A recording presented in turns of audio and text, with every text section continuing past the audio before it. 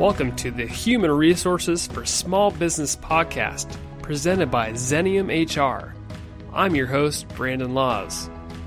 Whether you're an HR professional or a small business leader, each episode of this podcast is designed to bring you the latest in technical HR and leadership at your convenience. More content is available on our website at www.xeniumhr.com. Let's dive into today's topic.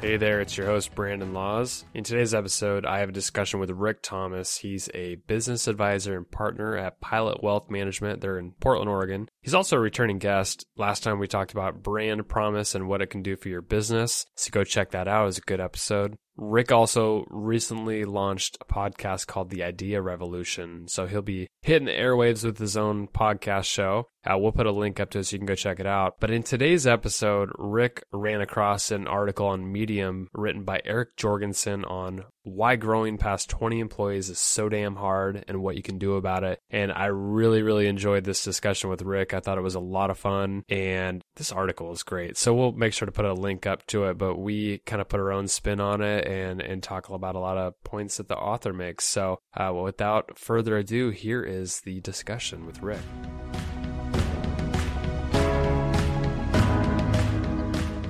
Hey, Rick, it's great to have you back on the podcast. Welcome. Hey, Brandon, thanks. Thanks for having me again. So I was pretty excited. About a week or so ago, you found this article on Medium called Why Growing Past 20 Employees is So Damn Hard and What You Can Do About It. I love that title.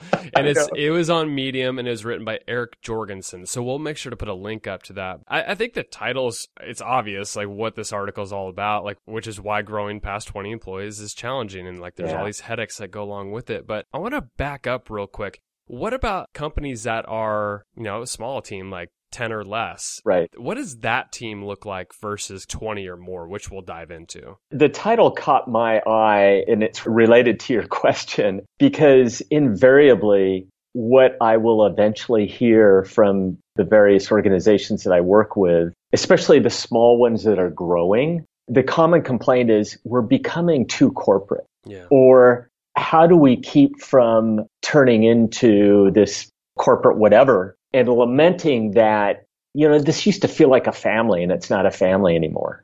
I mean, I hear this over and over and over again. And this is why this article really caught my eye. And as I read through it, really resonated. And back to your question, contextually to a company that is, let's say, 10 employees and less and over 20 employees is the identity for most businesses under 10 is it truly feels like a family.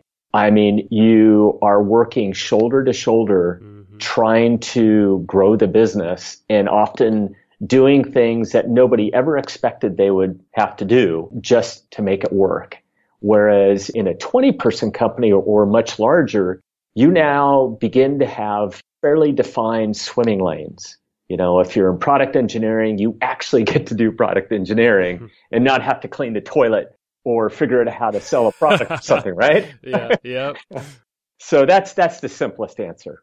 You mentioned it feels like a family, and partly because it might be. You might hire your friends and family when you're a few people starting up, and I think it's pretty common. But once you start hiring outsiders, it doesn't feel like that anymore. Yeah. But also the shoulder to shoulder comment. I think a lot of times when you're in growth mode and when you have 5, 10 employees, you're probably working 16-hour days and you're doing everything from, cleaning the toilets all the way to, balancing books and doing marketing. I think everybody has to pitch in at different levels. It is.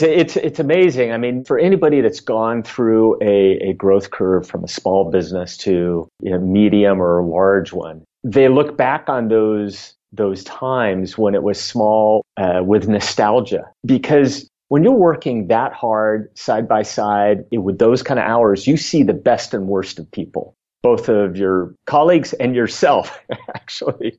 And it's those times that actually define the really cool memories, for most people at least, if the business, gets beyond that phase. Frankly, this could be a entirely different podcast discussion When people talk about how it's a family here, that's a huge red flag. Because frankly, I have yet to meet a family that is not dysfunctional in some way. A family model is not a good role model for a business to type itself after. But again, that's an entirely different discussion. And I think like what makes a smaller company really interesting is that a lot of times when you're that tight, you often are living and breathing the same mission and values. And when you start adding to that team, then it gets a little dysfunctional unless you're still, around that mission. And a lot of times when you bring in outsiders, it just doesn't feel that way anymore. So I think, we'll talk about that later, but I think that's where leadership could really help, redefine the mission and continue to articulate that so everybody's aligned, because otherwise it can get just completely And let me add one more thing. One of the things that is much easier to do when you're a small business under 10 people is when you add somebody to the team that isn't a fit, guess what? It is very obvious. You experience it, you feel it in multiple ways and in scenarios, and it's like, okay, bad hire, bad decision. We got to do something about this and move on. The larger the organization gets, the more difficult it becomes to be that clear around whether this is a good hire or not. The author, Eric Jorgensen, of this particular post, he put together a really nice illustration of what it's like between the social networks of a 10-person company. Yeah. So how many one-to-one relationships are there in a 10-person company? And that's 45. And how many are there in a 20-person company? And it becomes exponentially larger. It's 190. So talk about that illustration and just really what that means. The geeky engineer part of me loves what he did here. I thought it was a great illustration. He used something that comes out of network communications called Metcalfe's Law that describes the exponential nature of networking nodes or relationships as the network grows. And he applied it to the interpersonal relationships that grow exponentially in a growing business. I thought it was a beautiful analogy. But absolutely, I think about in my own experience, just from working as an individual, I was off consulting as a kind of a lone gun for hire for about 8 years before I joined with Nick and Jason at Pilot back in 2013. And even just going from myself to having two other people, then I need to consciously think about, okay, who did I say that to? And did I communicate it to both guys? I mean, it's challenged me at times. It's like, well, I thought I communicated that when in fact I haven't, or I only communicated to one person or in the wrong context or whatever. Now multiply that by 10. And all of a sudden you begin to get an appreciation for the complexity that builds in communicating, what needs to be done or why we're doing something, or if it's a policy or a strategy, how complex that can become. I think that's why organizations tend to develop hierarchies. Like the author pointed out, like when you have a 10-person company, you're a lot of times working side by side. So you're very flat. But when you have a 20-person company, it just becomes so much harder to have these one-on-one relationships that you need managers in between employees and the founders or the senior leaders. What are your thoughts on that? It's so incredibly necessary. And by the way, the hierarchy that we know it as today comes from the military model. And his name escapes me, but there was a French military commander that created the hierarchy that has been adopted in most global businesses, but at least certainly in the US, in terms of this hierarchy of generals to commanders to lieutenants to sergeants. We follow the same model in business. And it's not just because it was convenient, it's because it worked. And it was an efficient way to communicate the mission of the organization and what needs to be done and what is priority. Now, does it go off the rails? Absolutely. Yeah. But it is a very efficient model.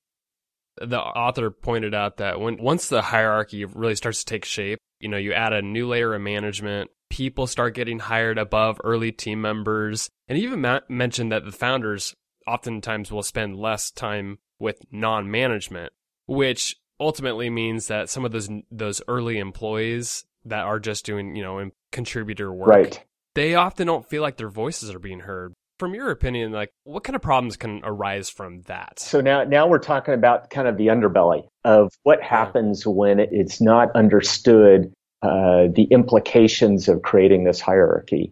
Let me take a little sidebar here. Yeah, of course. One of the laments that I hear more than anything else from the owner-operators, CEOs of the various organizations that I work with, as the organization has grown and created critical mass, and especially if that person is a founder, one of the laments I hear the most is, I don't know what my role is anymore. It's got to be a terrible feeling. It is truly. And everybody is looking from the bottom up going, dude, you killed it here. Go off and enjoy life. And they're like, well, no, I'm part of this organization, but I don't know what I'm supposed to be doing. And what I continually tell them is your time should not be spent so much in those executive team meetings. You've hired smart people to drive and manage the business. You're there to oversee strategy, but as much as anything, your job is to make sure you're having interaction at the very front line of the business to make sure that they are drinking the Kool-Aid of the mission of the organization. And there is no better person to communicate that than the founder or that key leader that, holds the vision. They hold the crown jewels of the vision. I couldn't agree more with that. I actually ran across a graphic yesterday that one CEO had put together a pie chart about how he spends his time. And it was, talking with customers. It was instilling the values and trying to build the culture. It was even taking part in recruiting people that fit their culture. And it was interesting because everything was about talking with customers and making sure that the right players are coming into the company so that it's not, destroyed. There's that cheesy reality TV show called Undercover Boss. Yeah, I like that. Yeah, actually, I poke fun at it because of the whole reality TV thing. But, the goodness in that is it demonstrates what happens when those key leaders get on the front line and start working side by side. Then the people around them are ultimately impacted in a positive way, assuming the leader gets it and that they have a true appreciation for what it's like to be on that, call center call or doing the work that whatever the front line is doing for that particular business. And now for a quick break to talk about Xenium's third annual What People Want from Work survey. Are your employees happy at work? Here's one way to find out. There's nothing better than open, honest, and anonymous feedback, which is why Xenium created the What People Want from Work survey, which is open to employers of all sizes for free. This 20-question employee survey reveals what people really want from their workplace, and it provides insights around leadership, workplace culture, management support, rewards and recognition, and work environment. Employers can sign up for free June 20th, 2017 until July 31st, 2017 at xeniumhr.com. And the link is in the show notes so you can get right to the page. And now back to the program. So we talked about the leaders and how they can really start connecting with people to make sure that they're not totally disconnected. But what happens in regular contributor level jobs when you're from a 10-person company, now you're 20 or more? What really happens to those jobs? Because they do fundamentally change. Absolutely. So, Eric does a great job of explaining what happens when the organization grows. It becomes more about the specific skill set for that particular role. So we go from being utility players. Let's say I am in product engineering, but in a small business, that's not the only hat that I wear. I may play several roles within the business. And so my value is as a utility player. And as the organization grows, it becomes more about what's the particular skill set as a product engineer that I bring. And can I lead that team of product engineering? So that evolves. Now, one of the things that he doesn't talk about that's so important for leadership to communicate along with, hey, this is what's happening. We're growing, and this is what's going to happen to your role as it evolves, is reminding people why we're doing this. Why is growth necessary? Mm-hmm. It's such a simple thing. And I think leadership assumes that everybody gets why we want to grow. And oftentimes people don't understand why are we taking this on? Because growth in many cases means more work or more problems, as opposed to just enjoying the benefits of the larger organization and what that scale can mean. So regrounding people in that original vision and mission of why that growth is important. And then the other thing that, and I'm kind of going off of your question a little bit, but that is so important for leadership to understand is not everybody is going to get there. And this is probably one of the most difficult things that leaders and founders have to somehow accept, is that it may be that it was one of those people in that original 3 or 5 person company that you fought shoulder to shoulder with and laughed and cried and spilled blood with that ultimately cannot evolve with the business. And either they will self-select at some point, but sometimes they won't. And it just becomes a bigger and bigger obstacle for the business, for that person to figure out how they fit in. And it's the job of the leadership to identify that. And if they can't ultimately evolve with the business, is to exit them. Eric pointed out the social structures that starts to be created within the company as it grows. Talk about that. Yeah. That was fascinating. As I was reading, so he's talking about what happens is, you kind of get these echo chambers that begin to happen of, the people that have the longest tenured employees in the organization begin to chat amongst themselves about, hey, it sucks around here. It feels really corporate. It's not like it used to be.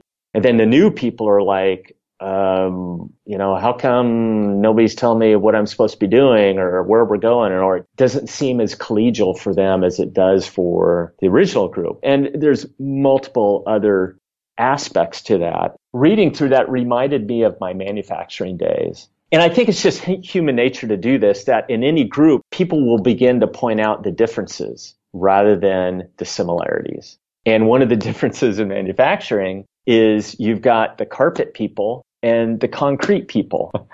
And the carpet people are the people that are in the offices with air conditioning. And the concrete people are the ones that are out in manufacturing, and they usually don't have air conditioning. Oh, no. And they're actually doing the work. And you name it. I think it's just human nature for subgroups to point out the differences. And this really points out another kind of huge implication for leadership is to really challenge that and, call it siloing, because you'll see siloing in departments.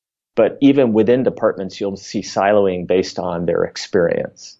I mean, he even talked about siloing between seniority levels, opposing strategies, personalities, and all these little divisions can happen. It's like, how do you get control of that? One is you have to accept it's just going to happen. It is, yeah. Because this is human nature. But it also kind of underscores the implication for leadership that you have to continually challenge those microcosms within the organization for how are they connecting and relating with each other. And you don't do that by sending out an email. You don't do that by creating a policy. You do that by getting down into those microcosms as the key leader and saying, okay, what's going on here? And what about that group over there? And how are we helping them on board and learn about what's going on? And how do we leverage some of their experience that they're bringing from outside the organization and how we can evolve as let's say the tenured group or whatever that microcosm may be.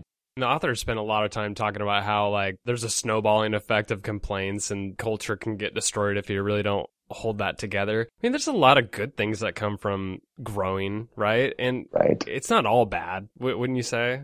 No, not at all. I think a lot of this points at the temperament of leadership just to, A, not ignore it, while at the same time, B, not totally indulge it. Yeah. And sometimes it is kind of a tightrope walk to say, okay, how do we allow people to kind of vent what they're experiencing without letting that drive the agenda and the direction of the business? That requires that leadership is kind of getting perspective and getting out of their own echo chamber. And it just seems like a leadership should really open up the lines of communication between those employees to be able to vent and to be able to restate hey, this is what we believe in as an organization. You either get on or get off. it's okay to vent once in a while, but I think like if they give them that outlet to say, oh, here's a little survey we're doing, or we continue to reaffirm where we're going as an organization, and here's why we're doing what we're doing. Right. I think that might help some of those negative things that come out. Those can help, but my bias is there is nothing that can replace face-to-face communication. Sure, yeah. Now, let's talk about that, because it can be challenging in an organization that is, 20 plus people. How can you have that kind of communication? So one of the mistakes I see made the most by, let's say, the CEO of the business is they'll go to an all-team meeting and they'll talk. They'll just talk. Yeah, talk at them. They'll talk at them, and they won't allow any exchange.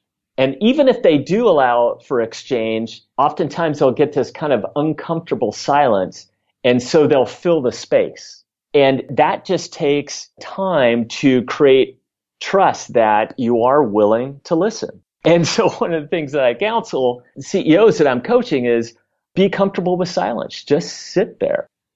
Just sit there. And eventually somebody's going to say something and ask a question. Now it's a matter of how do you kind of draw that dialogue out. Yeah. I met a guy, this is a few years ago, and he is a merchant sea captain on a freight container that travels back and forth between China and San Francisco. And I was curious in asking him, how does he manage that ship? And interestingly enough, it's no different than any other business. He said, if you didn't look out the window, you wouldn't know that you were on the open ocean. He's got a desk. He's got 7 unions that he has to manage. Oh, my goodness. Wow. And so I was talking to him, how does he handle communication in the all-team meetings? And he rolled his eyes. He called them the free swim, right? And the free swim referred to the point in the meeting when he had nothing left to communicate because he dreaded it, because he knew there'd be a million questions. But being willing to open up the room to the free swim.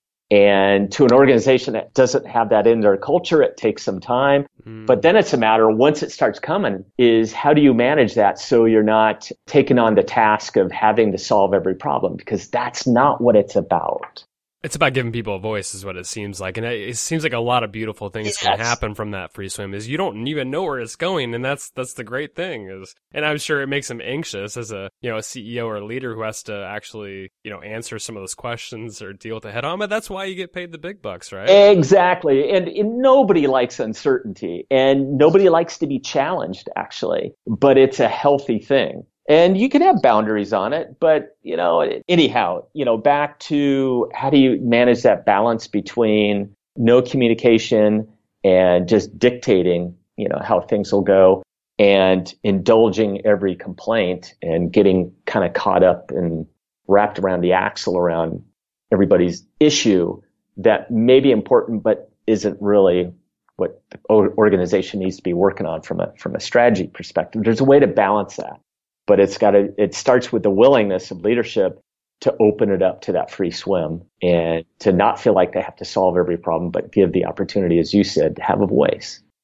And that's in an all-team meeting, the free swim. But what are some other ways that leaders could connect more with either smaller groups or individuals to give them that opportunity to have that voice?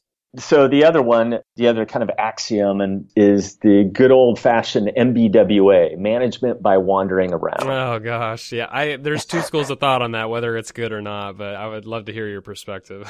Nothing's perfect. I'm an advocate of it for a few reasons. If you go back to that networking diagram that we talked about in the article, that when you make a connection with one person, it has a networking effect, good or bad. If you have a bad one, guess what? It's going to multiply. It's going to snowball. Oh, yeah, absolutely. Yeah, but conversely, if you have a great interaction, that will also have a networking effect. Now, the key is don't have it with the same person every time.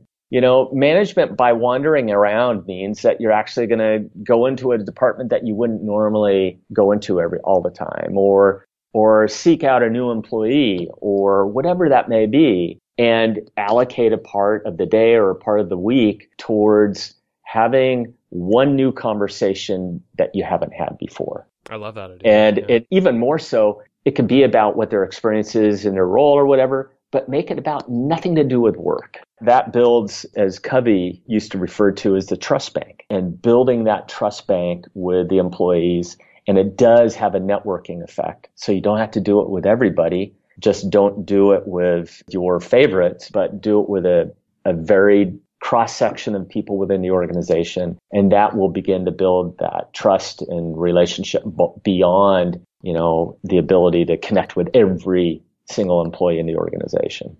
Eric kind of wrapped up the article by talking about like how you can become, and there's like a kind of a list. There were a bunch of tips on how to become a better startup leader when you're in times of growth. What were some of your favorites from that? So I think in fact, he even highlights this in the article, is work hard to be empathetic. Yeah. And empathy is such a key component of emotional intelligence. And as a leader, the necessity for that attribute in a leader's kind of profile becomes bigger and bigger and bigger. In fact, today, as a matter of fact, in today's news, the CEO of Uber just stepped down. Yes, I read that. There is a huge gap of empathy in his leadership profile. Yes, there were. Everything I've read about that, not so pretty. And to Eric's point here, you have to work on that to be effective. You have to work on that to have a healthy organization. It can't always be this, hardcore, kick-ass, grinding company.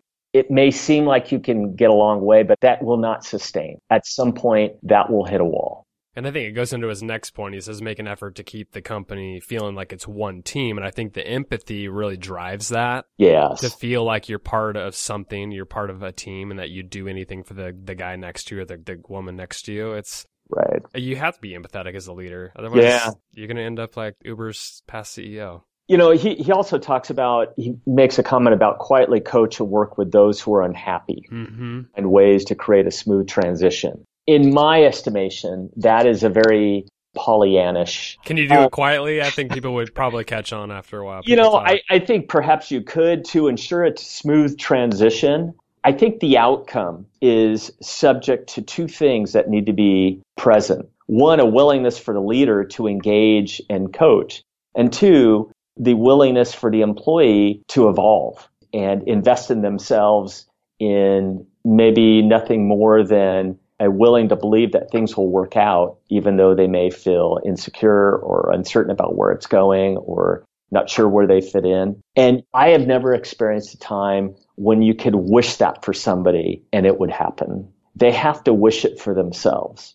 I've often said to employees in the past that I was managing is, look, I can't believe in you more than you're willing to believe in yourself. I mean, I could try, but that doesn't get us anywhere. You have to be willing to believe in yourself as much as anybody. And I can believe in that. And together we can do something that will be really important here in how you evolve in your role. So that's the only part I would challenge about his statement there. So Rick, let's wrap this up and put a bow on this for us. So how can a growing organization, one that they're adding headcount, they went from 10 to 20 more, how do they get ahead of those issues that come with an increasing headcount? Because they will happen. Yeah, absolutely. I think it is so easy in a small organization to be so absorbed by the work, to not step back and say, hey, are we facing these issues organizationally? And be willing to ask the question before you think it's happening. Because if you wait until somebody says something, it's already been happening for a while. My biggest takeaway from a leadership point of view is begin to ask the question now when you think things are going well, because you're probably already sowing the seeds of this kind of discontent, but you don't know it yet. Good stuff, Rick. All right, Brandon. A fun discussion. This has been Rick Thomas, our guest on the podcast. You're welcome back anytime, Rick. Hey, thank you, Brandon. Let's do it again. Thanks for listening to the Human Resources for Small Business podcast. Subscribe to this podcast and leave us a review on iTunes, Stitcher, or wherever you listen to podcasts. Also, be sure to check out our blog at www.xeniumhr.com/blog and follow us on Facebook, Twitter, and LinkedIn to hear about the latest in HR and leadership. The information on today's episode is for educational purposes only and should not be taken as legal or customized advice for you or your organization.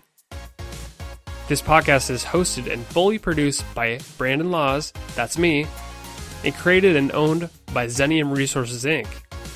For more information or to contact us, visit www.xeniumhr.com.